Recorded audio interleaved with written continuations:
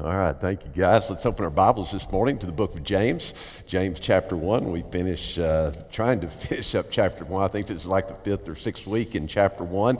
And I do have another week in chapter 1 that we're looking at. But this is such a significant chapter in the book of James. I think it really does set a foundation and establish some issues on a surface level that James is going to address more deeply in the chapters and the verses to follow. But we want to focus this morning on James chapter 1, and in particular, we're going to be looking at verses 22 through 25. And I want to thank you for being here. If you're a guest, especially this morning, whether here in person or online, we're so grateful to you're joining with us, and you're a part of our worship experience this morning. And we would love to interact with you if during the course of this service, as God speaks to you, whether it's committing your life to Him, becoming a follower of Christ, or if you're a follower of Christ already, but you're looking to be a part of a church family, which is so vital to the faith experience and necessary to the faith experience.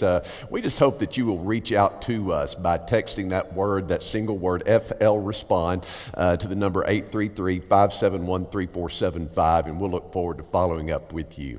This morning, I want to address what I'm calling the ergonomics of faith. Now, if you're familiar with ergonomics, you've probably heard it in your workplace quite a bit. But ergonomics is the engineering science that studies the relationship between workers and their environment.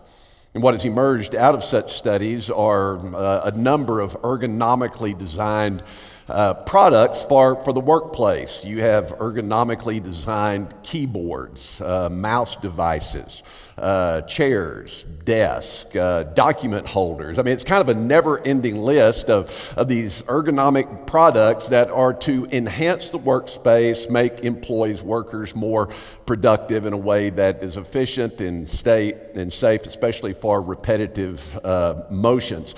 And it's a word that I grabbed hold of in recent weeks in preparing for this, because the word ergonomics comes from the Greek word ergon, E-R-G-O-N, ergon.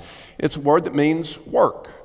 It's a word that James uses in our passage this morning in verse 25, where he talks about, but one who has looked intently at the perfect law, the law of freedom, and has continued in it, not having become a forgetful hearer, but an active doer. The word active there is a translation of the word ergon. So the expectation of James is that we as a community of faith, we are to be a working doer. We are to be working doers. NASB is translated as active. We are to be active doers of the Word of God and not hearers only. Now, we find this to be a continuation of a theme and concerns that James has already been addressing in all of the preceding verses. James is very much concerned with the active working out, the doing of our faith in the context of our environment. And in particular, the environment of that messianic community of people that we know for the most part were a part of what we call the Anawim people. They were a very impoverished people.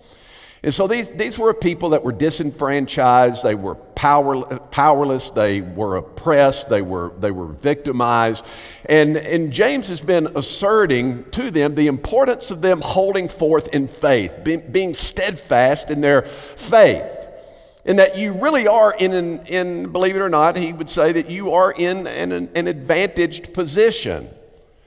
That because of your lot in life, because of your environment, because of your situation, God is able to accomplish something in you that He's unable to accomplish in the life of the affluent and those who oppress you.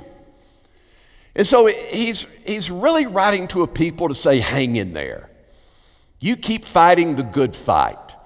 You ask God for wisdom to persevere and to endure and to understand that He is doing a work in you that allows you, that gives you eyes of faith, enabling you to see through your circumstances to the greater purposes of God that are being accomplished.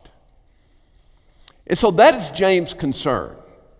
It's the witness and the testimony of this messianic community and what they have been entrusted with, especially this, as we saw last week and where we continue on this morning.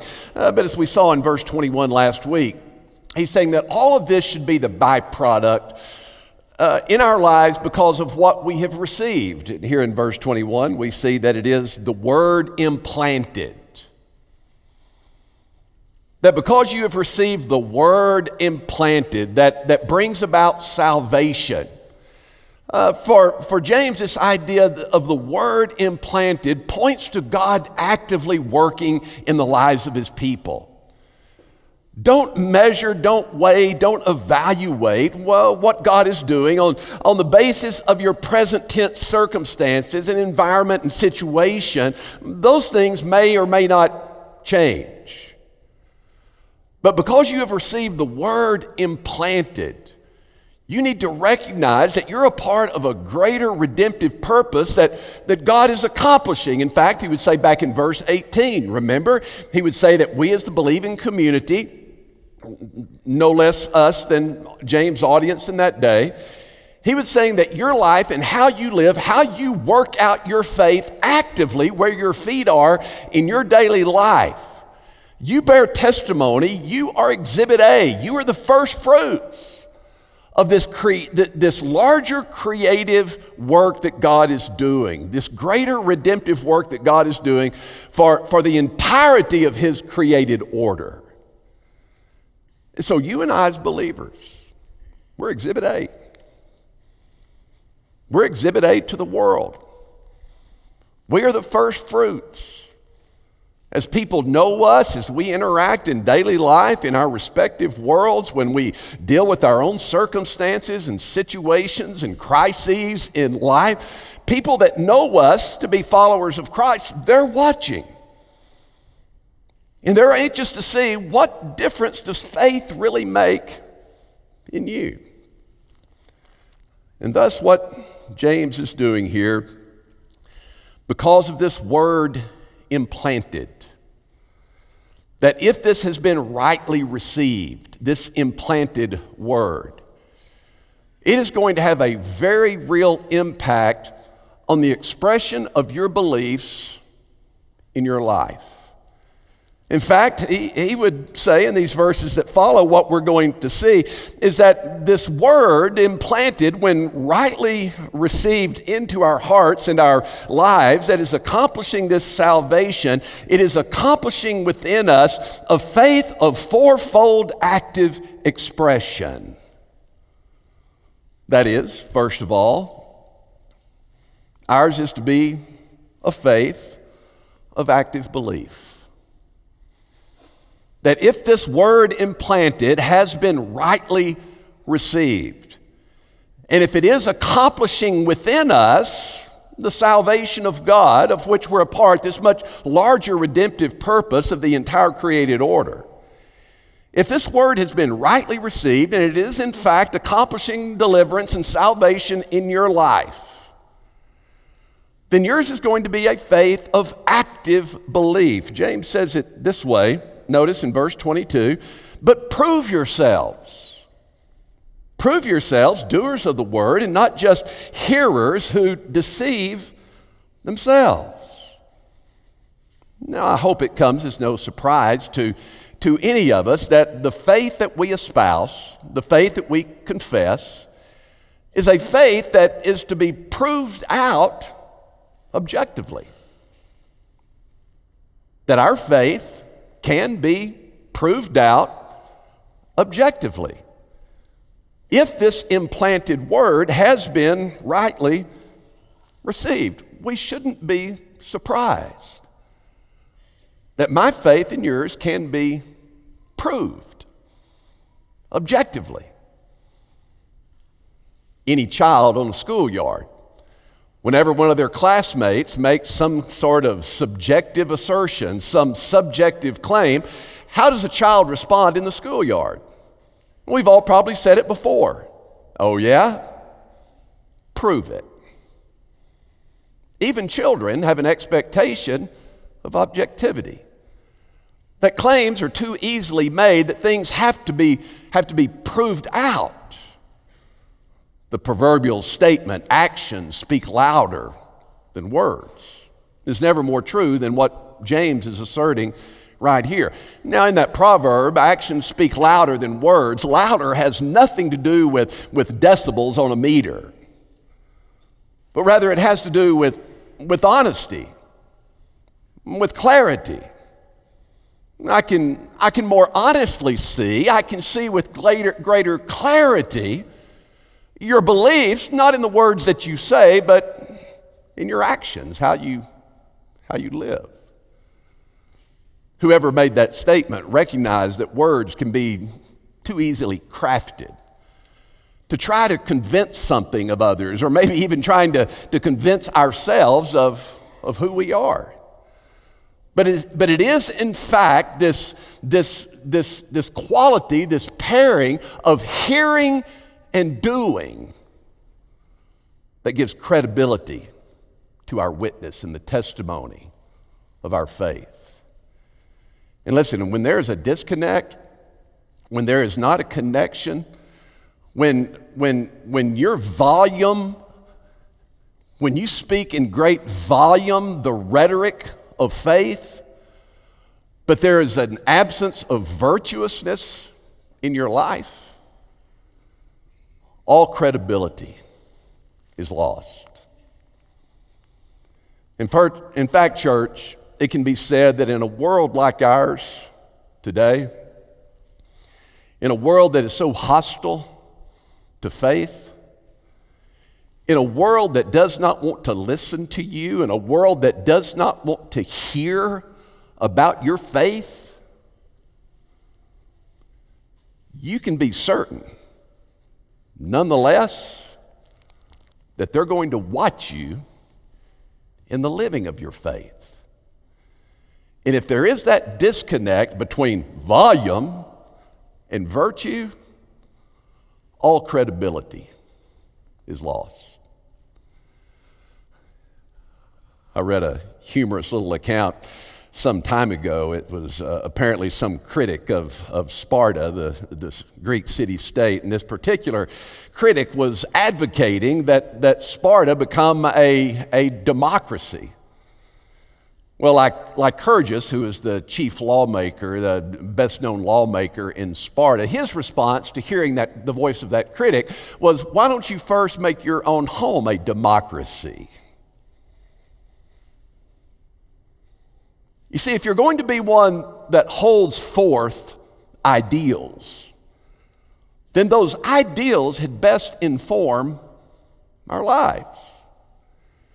And that's James' concern. If we're going to be a people of influence, if we're going to be a unique and distinctive people, if we're going to be the people of God that have the opportunity to bear testimony, to hope and faith to a world around us, to be a shining light in a world of darkness, then there must be this pairing between hearing and doing. Nowhere, I think, is this hearing and doing and the importance of doing best seen in the relationship between Tim Duncan in the NBA and his predecessor and teammate, David Robinson. I would say that Tim Duncan is arguably the best power forward ever play the game of basketball, NBA. I mean, this is a guy who's won 5 NBA championships. 3 of those championships, he was the most valuable player in the NBA Finals. 15-time NBA All-Star. 15-time All-Defensive Team in the NBA. He had this incredible turnaround jumper off the glass like no one had ever seen in the game. And yet with all of these accolades, all of these accomplishments, with his achievements at the highest level of basketball, he did all of these things with grace, poise, dignity, and humility. You can go back and watch his induction speech into the NBA Hall of Fame. And he talks about his relationship with David Robinson, former teammate, his mentor, who he said had the greatest influence on his personal and professional life. In that speech, in that induction speech, he said, people often ask me when I talk about David Robinson and my relationship with him, he said, people will often ask me, Tim, what is it that David said? What did he show you? He said, it's not so much that he said or anything or showed me anything. It's not like he set me down and talked to me about these things. But he said, David Robinson was an incredible father. He said he was an incredible man. He was the consummate professional when it came to being the very best at what he could be. And he showed me how to be a professional athlete. He showed me how to carry myself. He showed me how to be a leader in the community. And it wasn't like he ever set me down and said to me, Tim, you need to do this, you need to do that. But he said, he elevated me and he showed me the way by just being that. By just being that. You see, church, when we are being that, when we are being doers of the word, and listen, tragically, we have reduced the Christian faith down to this little punch list of not doing certain things. We've made the faith experience into something that is negative. We have made our faith into something that we are known by because we don't do certain things. It's a loser's perspective. But to elevate our understanding of the life of faith, our influence comes by being that, by being doers of the word. And the most colossal mistake, and listen, because in Western culture, what I've noticed in the Western church, there is this preoccupation with wanting to know the word, study the word, and all that's fine and good. But to just seek out to know the word, to just hear the word, and to not do the word, that is a colossal mistake. And a magnitude of self-deception that is beyond correction. The expectation of we who would be the community of faith, the people of God, is that we have this kind of faith of active belief.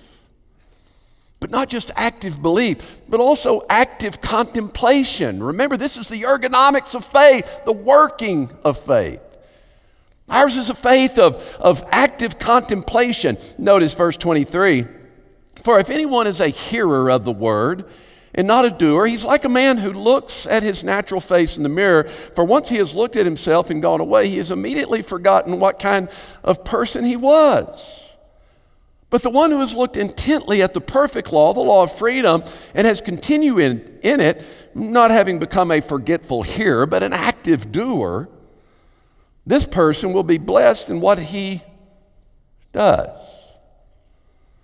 So when hearing and doing do not align, James is saying, he's using an analogy here. When hearing and doing do not align, James says it's like a person who goes and they look into the mirror and then they walk away and they forgot completely what they saw.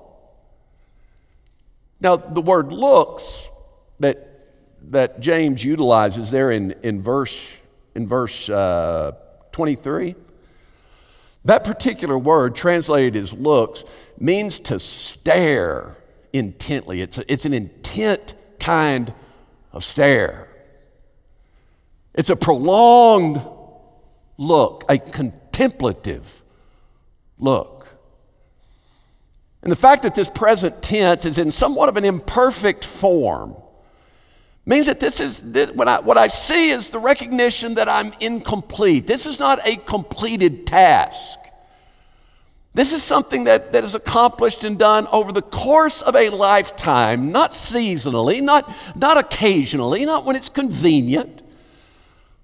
But what God desires to be accomplished in us, it requires a prolonged contemplation and reflection. It's the stacking up of the cumulative effect of the Word of God, this active Word that has been implanted within us. It would be hard to imagine how many mirrors we walk by in a day. How many times you look at yourself in a mirror. I mean, we can't even walk by a car. In a parking lot, what do? We look in the mirror. Or not even the mirror, we just look in the windows to see our reflection. And the light that is reflected to us, what we see in the mirror, if we're honest, it's both external and internal, isn't it? I mean, we see things externally. I may see things I don't like externally when I look at a mirror. And I'll just be honest, I do. I think, my soul, what's happening to me? I mean, my nose is getting bigger the older I get. My ears are getting bigger. I mean, man, I hit 60, things are either growing on me or falling off of me. Hair growing out of my ears everywhere it's not supposed to be. Externally. But there's also, when I look in the mirror, I see the inner man as well. There are things internally, character. There's flaws I recognize that I don't like, that don't reflect the kind of man that I want to be and even confess to be. And there are those that when they look in the mirror and they see the external things they don't like, there are some that will go spend money to correct the external things. Those who have allowed the world to define for them what is desirable, what is flawed, and so in response, they go and get the externals corrected, fixed, enhanced. And yet when looking in the mirror, sadly, there are so many who go to great lengths to fix and to repair what the world has said is flawed and not desired. And yet, sadly, they are still unhappy because they've done nothing about the inner person. They've done nothing about the heart that has allowed the world to define for them worth and value and what is desirable. But what James has in mind here is something that is formative in life. And again, the context is related to the implanted word. So James, in his thinking, the idea is that the implanted word becomes the mirror in which I see myself and reflects who I want to be and should be. I see myself as I stare intently into the implanted word of my heart. I see, yes, my flaws. I see my sins. I see how I fall short. But much more so, I see also possibilities, untapped, unrealized potential and possibilities.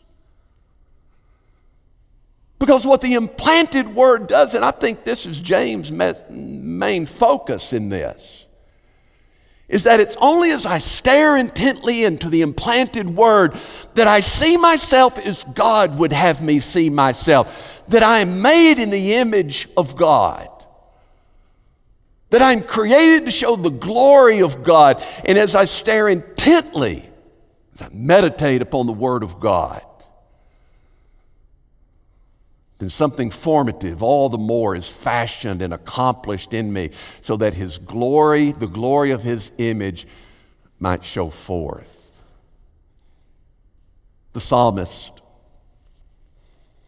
in describing the righteous man, said he delights in the law of God. In his law doth he meditate day and night. From his lying down to his rising up, he is meditating, he is thinking about the word of God. And Paul, in writing to the church at Philippi, would say, as you consider those things that are good and right and holy and poor, all things virtuous, he says, let your mind dwell upon these things. Give prolonged contemplation to these things, because it's only as you give them contemplative thought, reflective thought, it's only as you meditate on these things day and night, that the glory of God, the image of God, is fashioned in you. It cannot happen when faith is just a sometimes thing. When what we have in reality is just a sometimes religion. The work of God is not accomplished in us when it's just a seasonal observation, or when it's something we do when it's convenient to do. Ours is an active faith, an active belief, a faith of active contemplation, but it's also one of active continuation. Did you notice that in verse 25, where he makes reference to having continued in it? That having taken this prolonged look and stare into the perfect law, the law of freedom, the deliverance that is ours, and has continued in it, not becoming a forgetful hearer, but an active doer. The language of continuance is certainly in keeping with the teachings of James' brother, Jesus. In Matthew 24:13, Matthew records Jesus as saying that it is those who endure, persevere, persist. It is those who endure to the end that shall be saved. And so it's this recurring theme of continuance, of not allowing the circumstances of life and the hardships of life and the challenges of life to be a threat to the continuance of my faith expression in life. The best analogy I could think of this continuance, this persevering and persistent pursuit of this salvation that we have received through the implanted word, that is God actively working in us. Consider with me for a moment the question, what is the difference between a literary scholar, a biblical literary scholar, and that may shock some of you. There's actually a nuance of literary studies that just focus on ancient sacred text. And there are literary biblical scholars who study sacred text the same way they would study the works of Shakespeare or any great writer in history. And these individuals, these literary scholars who hold terminal degrees in biblical literary scholarship, they know more about the Bible than you will ever know, than I will ever know. And yet they're not believers. There's a great many literary biblical scholars who are not confessing Christians. They're not Christ followers. They're just scholars when it comes to the sacred text. What is the difference between those individuals who have such a knowledge of having heard the Word of God?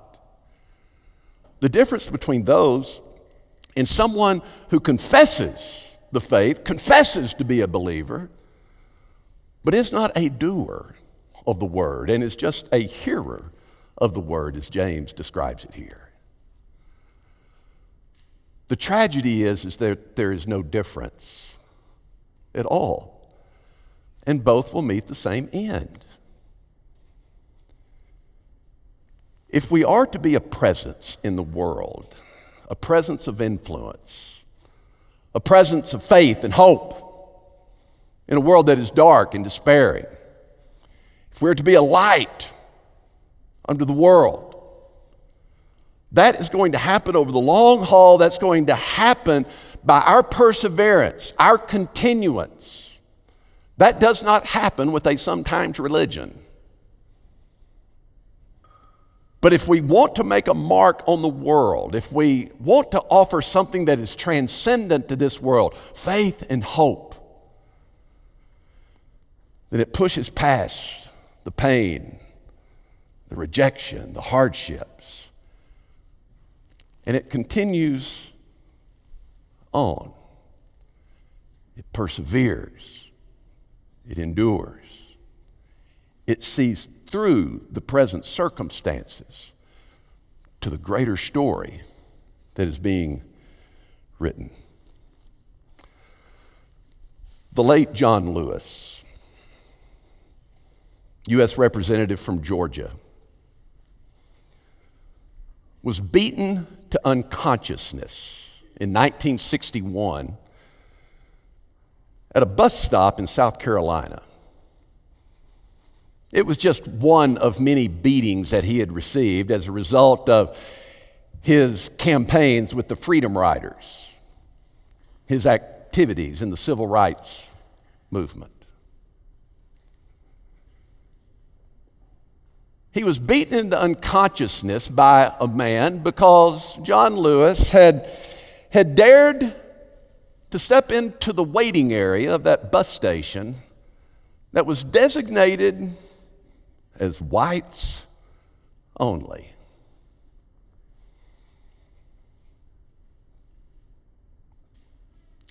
Can you imagine any one of those beatings? Any beating that he ever received, imagine how easy it would have been after any one of those to just walk away. To say, man, this is more than I ever bargained for. This all sounded good in theory, but it ain't looking like a real good idea right now. And how easy it would have been to just walk away. Or to walk away when he saw numerous friends and children even murdered. Why? Because they wanted and desired the most simple of things, their constitutional rights. And how easy it would have been for John Lewis to just walk away and say, you know what? Let somebody else take care of this. But he didn't quit. He continued on. He saw through those things to a bigger story, a bigger narrative that needed to be written. And so he continued on and he persevered. 48 years later, after his 1961 beating in a South Carolina bus stop, John Lewis had an audience with his abuser, with his attacker, Elwyn Wilson. Mr. Wilson, after 48 years, wanted to apologize to John Lewis. An apology that John Lewis graciously accepted. Standing there in John Lewis's office, he gave to Elwyn Wilson his book, and he inscribed upon it, in the inside cover. And John Lewis wrote these words: to Elwyn Wilson, with faith and hope, keep your eyes on the prize. In faith and hope, keep your eyes on the prize. You see, when faith and hope are the guiding principles, the foundation of your life, faith and hope, you can endure all kinds of things. I fear we are becoming a culture that quits too easily. That's hard. So I'll quit. You mean I'm not just receiving, you're not just going to give this to me? I quit. It's too hard. It's too challenging. I didn't know I was going to have to work for it. I quit. Oh, you offended me. I quit. You hurt my feelings. I quit.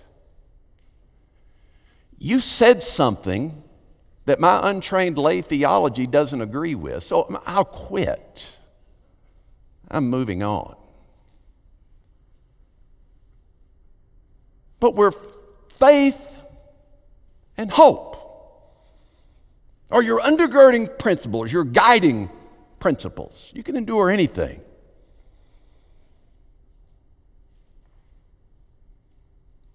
And it helps you to continue to have faith and hope in people.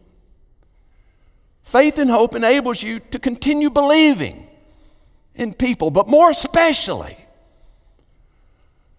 faith and hope, when that's who we are, when that is our undergirding principles in life, faith and hope, people believe in us. I wonder what would have happened to this gentleman, Elwyn Wilson, if John Lewis had not had faith and hope. How many others like Wilson or his associates would have never had the opportunity to see faith and hope in a real man, in a real person, in a real situation.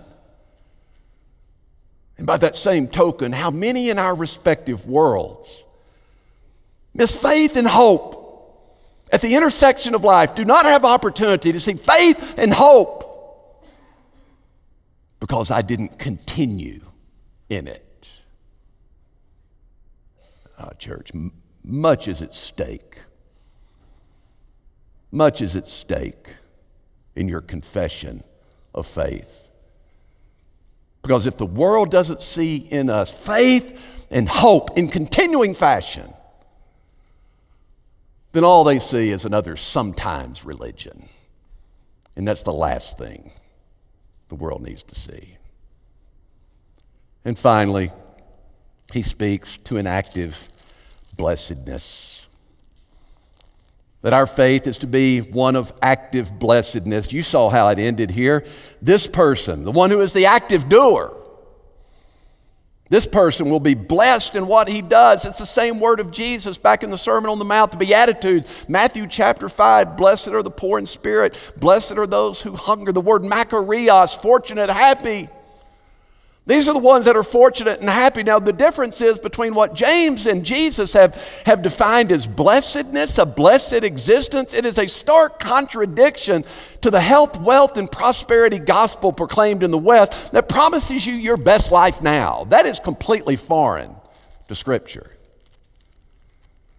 That you can have all the amenities of the world's offering as long as you name it and claim it with just the right inflection. Not according to James. The blessedness, the sense of blessedness, purpose, being fortunate, being purposed in life. Oh, this isn't some present tense word that James is using here that points ahead to some cherry on top of the sundae at the end. Now, what James is speaking to is that in our doing, this has a very concrete, present tense reality for us. This has a very real, present tense existence for the people of God who are doers of the word and not just hearers. That means you and I make choices and decisions on a daily basis. Am I going to make choices and decisions, the handling and the managing, the stewardship of my time and energy and resources? Is it going to be, am I going to decide towards things that are of eternal value? At the rejection and the cost and the expense of immediate gratification? It's what stewards do. Carl Lewis in the 1984 Summer Olympics won 4 gold medals. And even though he won 4 gold medals, he was still criticized It's human nature. He was criticized because he didn't go for a world record in the long jump. He quit after his first jump because he knew that no one was going to beat him. He was going to get the gold record, and he was right, the gold medal, and he was right. Nobody came near what he jumped in his very first jump. And he was criticized for not going for a world record, using his other jumps to go for a world record. Lewis explained himself in a way that was very inspirational to me. He said, the Olympic trials took more out of me than I anticipated. So instead of risking energy and risking injury to continuing to jump, he said, I decided to save my energy for the races that would follow so I could win gold. He said, I came here to win gold medals. He said, I wasn't interested in world records. He said, I didn't want to waste my energy going for a world record that I knew would eventually be broken. But I wanted gold medals because they could never take those from you. When you're a gold medal winner, they can never take that from you. So every one of us, we learn from Scripture that we have to make choices and decisions about our life. That when it comes to the resources, the time on this earth, the energies and the wherewithal that God has entrusted to each one of us, we are stewards of all that.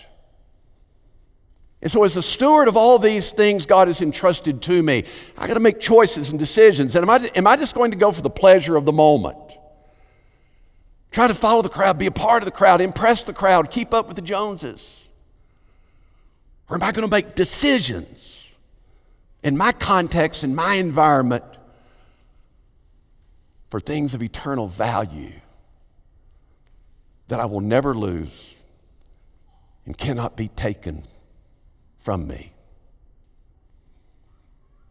That's how an ergonomic faith plays itself out in our environment.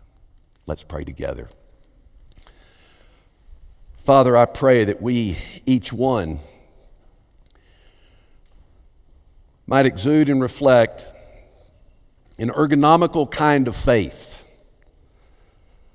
a faith that works wherever we might find ourselves, in whatever context, wherever our feet are. That our faith would be an active kind of faith, a faith that is so active it continues keeping on and persevering, knowing that we have been thrust into a world of darkness that is desperately searching for a glimmer of light.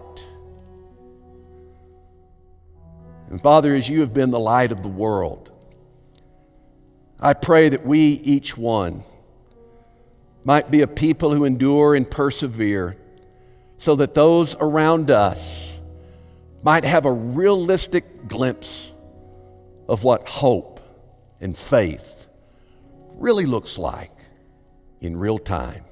In Jesus' name I pray, amen.